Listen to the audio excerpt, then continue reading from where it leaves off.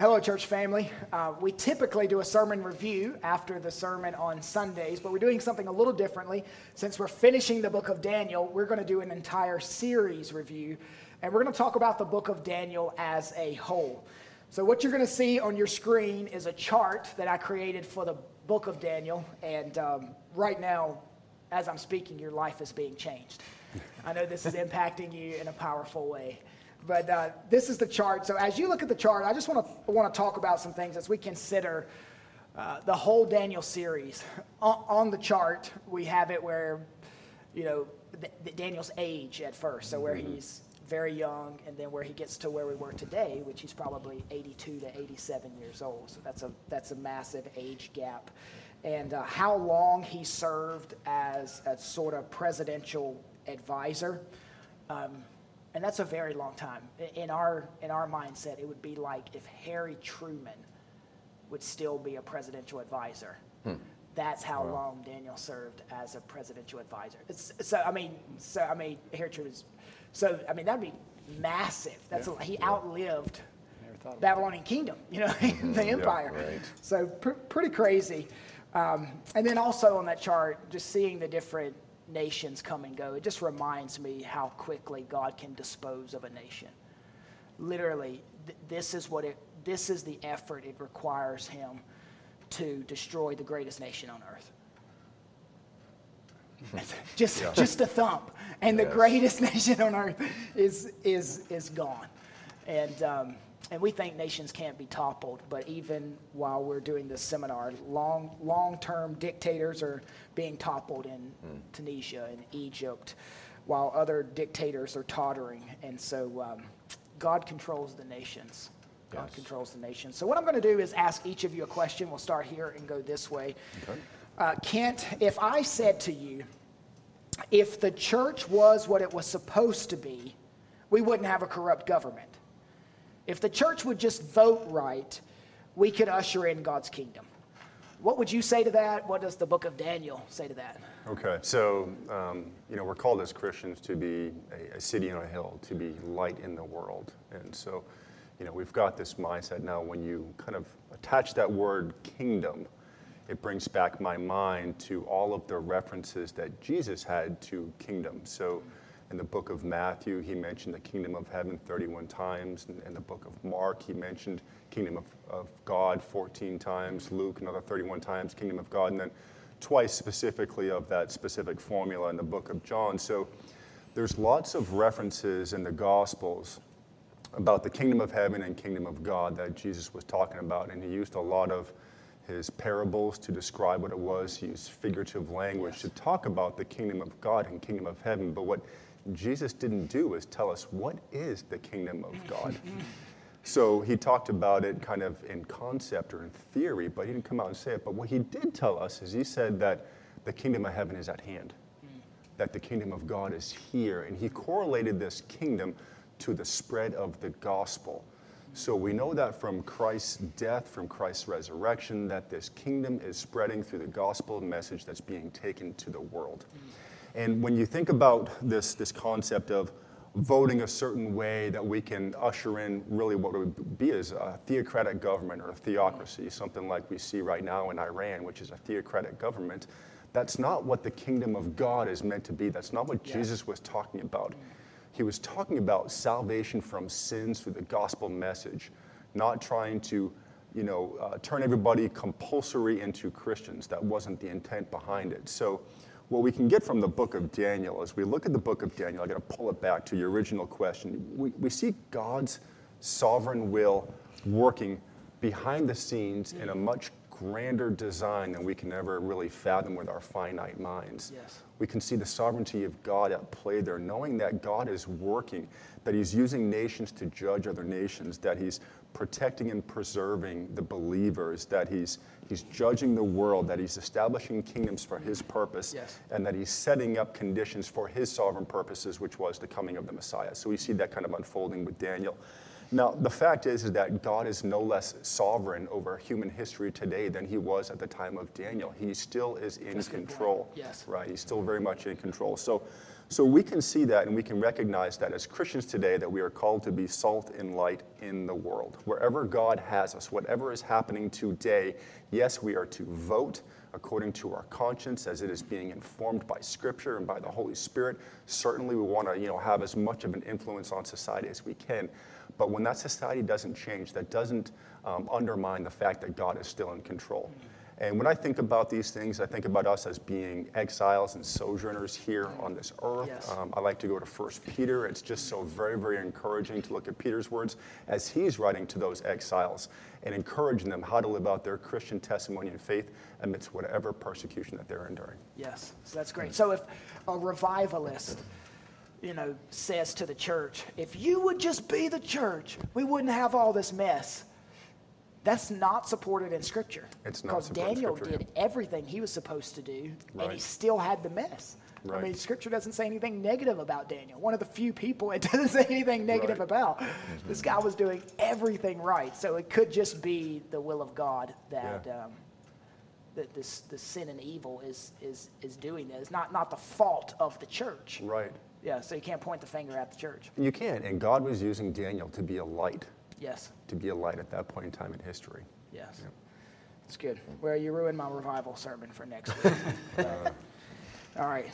Let's go on moving here. Mike Workman, how might the book of Daniel help a politician stay humble and a voter stay encouraged? Well, we laugh about it, but the truth is, by their very nature, a politician is not going to be humble. I would hope that believers that are in that position would be, because we see a very unique example of God humbling the leader of the Yes. most powerful nation in the world, to the point where he was eating grass in a field. That's an interesting story. We tend to just kind of like, move on. But God humbles people, Yes. the proud. But I think that part of the question that I would probably focus on more, because I don't know the president, I don't know the senators personally, but I know me and other people, the voters. Yes. And I know right now, you look on CNN, you look on Fox News, you look on your feeds on Facebook or Twitter or whatever, we are very divided. Christian community is divided, Yes. and maybe rightly so in some areas. I'm not even going to talk about that. But what's interesting with Christians is we tend to stamp God's approval on the politician of our choice, Yes, don't we? that's very true. That politician Bill here is God's anointed. Yes. And what I see in Daniel is that God puts the ungodly in position of authority over the world or of nations or whatever, specifically to do what? To fulfill His purpose. Yes. We're coming back to the sovereignty thing again. Yeah. Probably the theme that just stuck out to me more than anything, and I said this a few weeks ago, was the sovereignty of God. And being convicted to, Mike, I throw that out there a lot because that makes me sound like I'm on line with a certain theology. But the reality is do I believe that? Do I believe that nothing can thwart His purpose? Do I believe, and Daniel has encouraged that in me, to see that, because, think about what Daniel gave up. Daniel didn't go back, did he? He died there.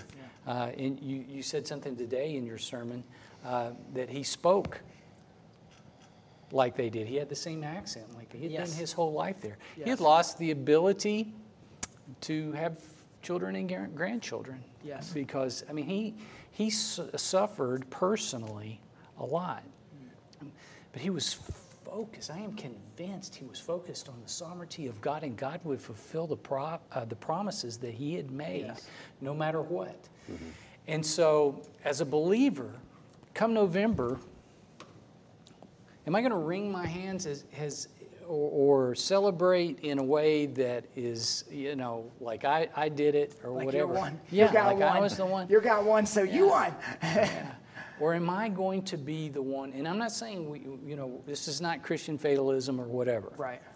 But I am saying that what happens in November has been determined before the foundations of the earth. Right. I can say that. Do I really believe it? Right. And so no matter what happens, I have the assurance as a believer that these things will accomplish his ultimate mission, his ultimate goal. Yes. Yeah. The voters should be encouraged by the sovereignty of God. Like, he's going to pick the president, and whoever is elected, God reigns. Yes. God Right, reigns. right. And we it's really detrimental for us to say God's man won. How do we know which one was, or God's man lost? How do we know that? God's going to win no matter what.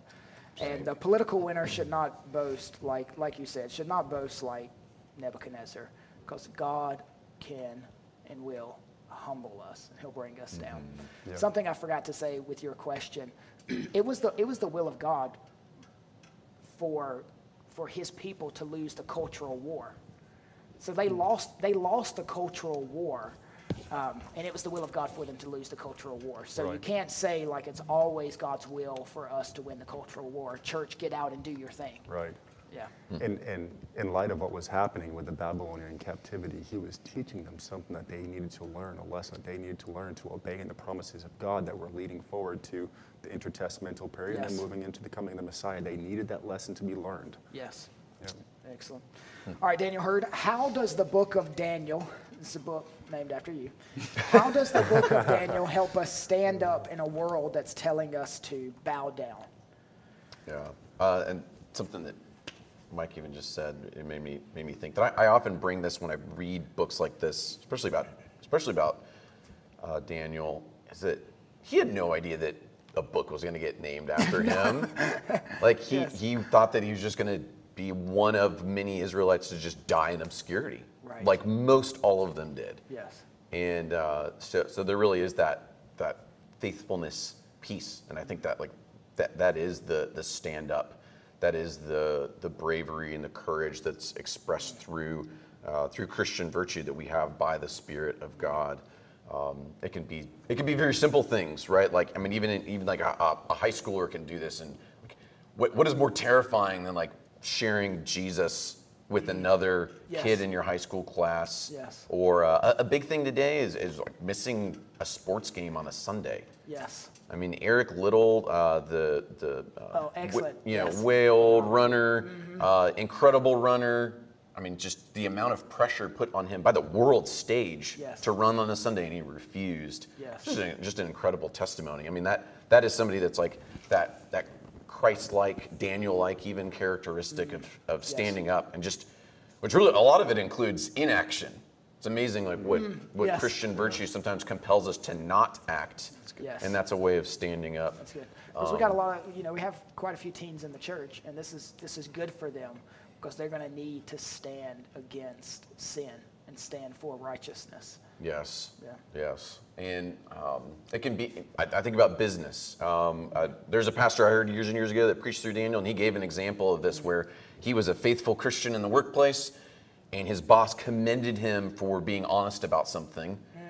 And he was honest in the same way with a new boss, and that boss was like, I don't appreciate the fact that you were being so Christian in this, and he Yes. fired him. Wow. Same job, different bosses, different reactions, and all in the scope of God's overarching decision. That's good. With that man. Yes. I even think about it. I had a friend of mine. He has some rental properties, and he's been often told like, hey, if you want to get a tenant out fast, you just have to bribe them. Just give them basically a deposit and a month's worth of rent to convince them to move out. Yes. And he decided against that. And I appreciated his example in that. Like, Yes. he's like, no, thinking through it as a Christian, even in a small way, like I never want to bribe someone, even if it benefits me. You see that a lot, I think, in businesses. Like your competition is cheating, Yes. and then they're making it out on top. So then it's like, man, it's the only way to survive in a cutthroat business world to cheat. Yes. And I think Daniel's life and example shows like that does not have to Yes. be the case. We are living in Babylon too. Yes. Just like Daniel was living. We're living in our own Babylon, and so we'll have to take some stands Yes. as well. So even stay-at-home moms, it's like, okay, what do I do? I'm with my kid. I'm sharing the gospel with my kid. But like just the propensity, the temptation to give your kid just the world. Just sling them an iPad and like even those small little things, but to not be an attentive parent. That the allure there is real, and it's just so easy now. Yes. It's so easy now. I think that Daniel calls us to like have attention. Like that's just what faithfulness is being attentive. You said in the sermon today, hope. I mean that was a big thing, but I think that hope, like if I have something that I genuinely hope in the Lord, then it is just going to compel me to action, and I would say practical action. Yes. Like I think a big thing that gets tossed at pastors even is like, well, I get it. You live up in your ivory tower, and you're telling us to. It's easy for you to be kind, pastor. Yes. It's easy for you to do because you have to do the right thing. Yes. But I think that the Word of God, and Daniel shows us this, like the Word of God is like it's nitty gritty. It is highly practical. Yes. And that hope. Like it's not a I wish for this. It's no, I have a certainty that one day I'm going to stand and see God face to face. Yes. And that leads us to practical action. Like one of Daniel's contemporaries, Jeremiah, which I can never remember if they actually knew each other or not, or maybe Daniel knew of Jeremiah. But Jeremiah one time is compelled by the Lord to, if you guys remember this. I was just reading over recently. I was like, I don't even remember this. He was told to buy a field he's from Anathoth, that little area. And his like cousin or somebody sells him a field. I'm going to sell it to you for 17 shekels. And God says to him, buy it. While Jeremiah is in prison, and then while Jerusalem is under siege. And so he buys the field. And even Jeremiah goes like, God, you're the God of Abraham and Moses, and you can do all things. And then basically it's, why did I buy this field? Yes. Like, why did I do it? And then the Lord's response is like, well, one day, not until after there's a Babylonian exile, but one day you're gonna live there again. There is a hope. And I think Christians have that too. And so it is a practical action. So I think a way to stand up, like we're just forced to do what is practical. And I would say a biblical solution is not to just back away and never do anything. Right. That was something you'd mentioned. You think about like the pressure that pastors are under. Yes. With social Twitter media, and social media, yes. Yeah, and so it can lead to like, well, I'm just not going to say anything at all, which that's my default response. I'm not on social media really, and so I don't. But like nobody asks me, nobody posts on my Facebook wall like, hey Daniel, what do you think about this? What do you think about this? Nobody asks me, right? But if called upon, Yes. I need to be ready, Yes. and I need to have an answer. Pastors are going to have to do things that are not deemed socially acceptable, and take stances that are not socially acceptable. Mm-hmm. And so you got to stand up. Basically, what we're saying is the gospel doesn't make you a coward. You're not going to bow to the world. You're going to stand up. All four of these men, we could all tell you specific instances where we had to stand up for the sake of the gospel. We couldn't live this life. We couldn't allow this to go on in our present, whatever it is, in many different venues of life. Sometimes it cost us, sometimes it did not, but we had to take us. The gospel makes us stand. We couldn't stay seated any longer. And so, I appreciate that answer. Thank you. Okay, last question. This is for everyone. Daniel certainly shows us that it's possible to live a faithful life surrounded by pagan influences and propaganda, which we are surrounded by as well. For Daniel, life in exile would never be easy, nor would it ever be home. It was never intended to be home. It was never intended to feel at home. After 70 years in exile, his accent, as you said, is indistinguishable from others around him. Is that a Babylonian over there?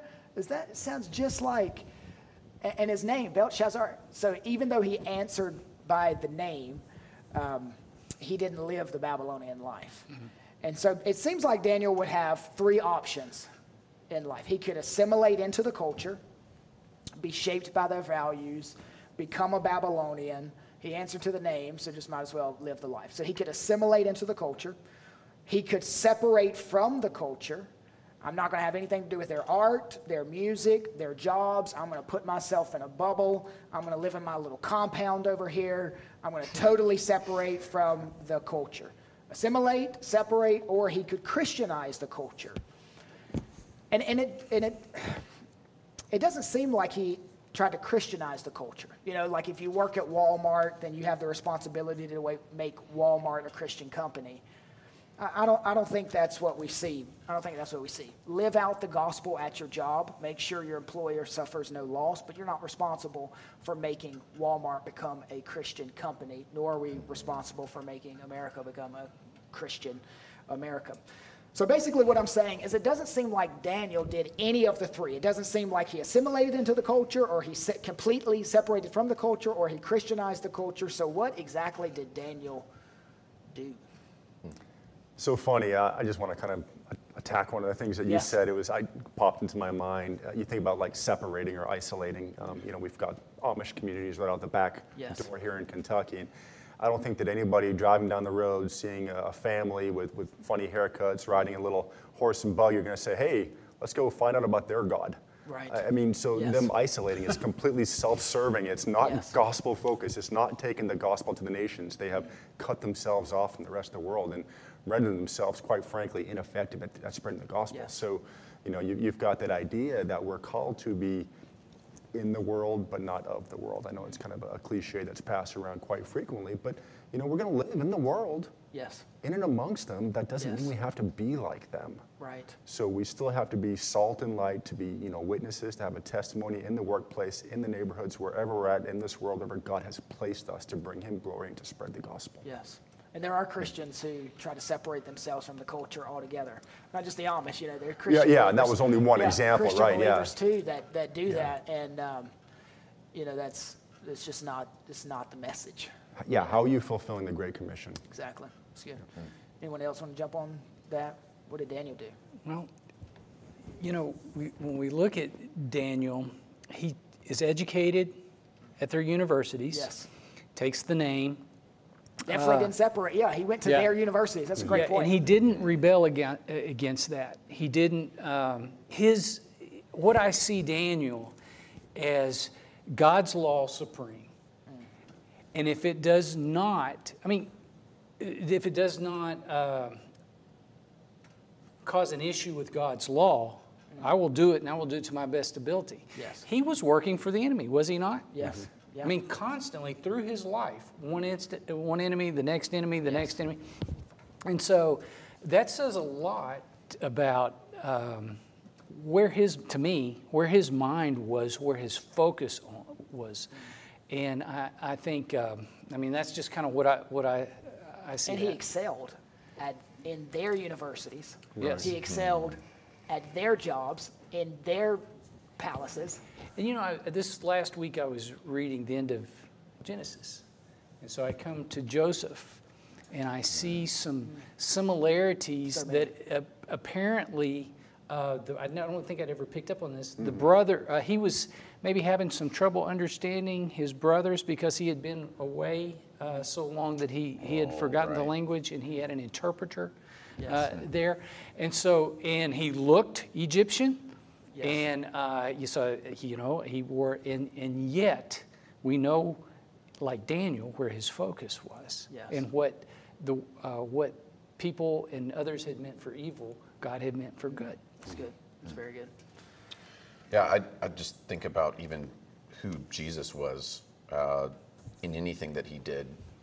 The ministry that we don't have captured, just his life before his ministry started. He did it with excellence. Yes. And never got noticed for it. And, there's movies that'll kind of like, oh, look, he made this table or whatever. And it's like, but he just, those things were never mentioned, but it's beyond implied. It's just so obvious that he did that. And Daniel did that. He worked with excellence. When I was thinking through this question, 1 Thessalonians came to mind. Chapter 4, it says, "But we urge you, brothers, to do this more and more, and to aspire to live quietly, and to mind your own affairs, and to work with your hands as we instructed you, so that you may live properly before outsiders and be dependent on no one. Now, I think there's some particularities to the church in Thessalonica, but that last statement of being dependent on no one, I think Christians, Yes. well, we should be interdependent.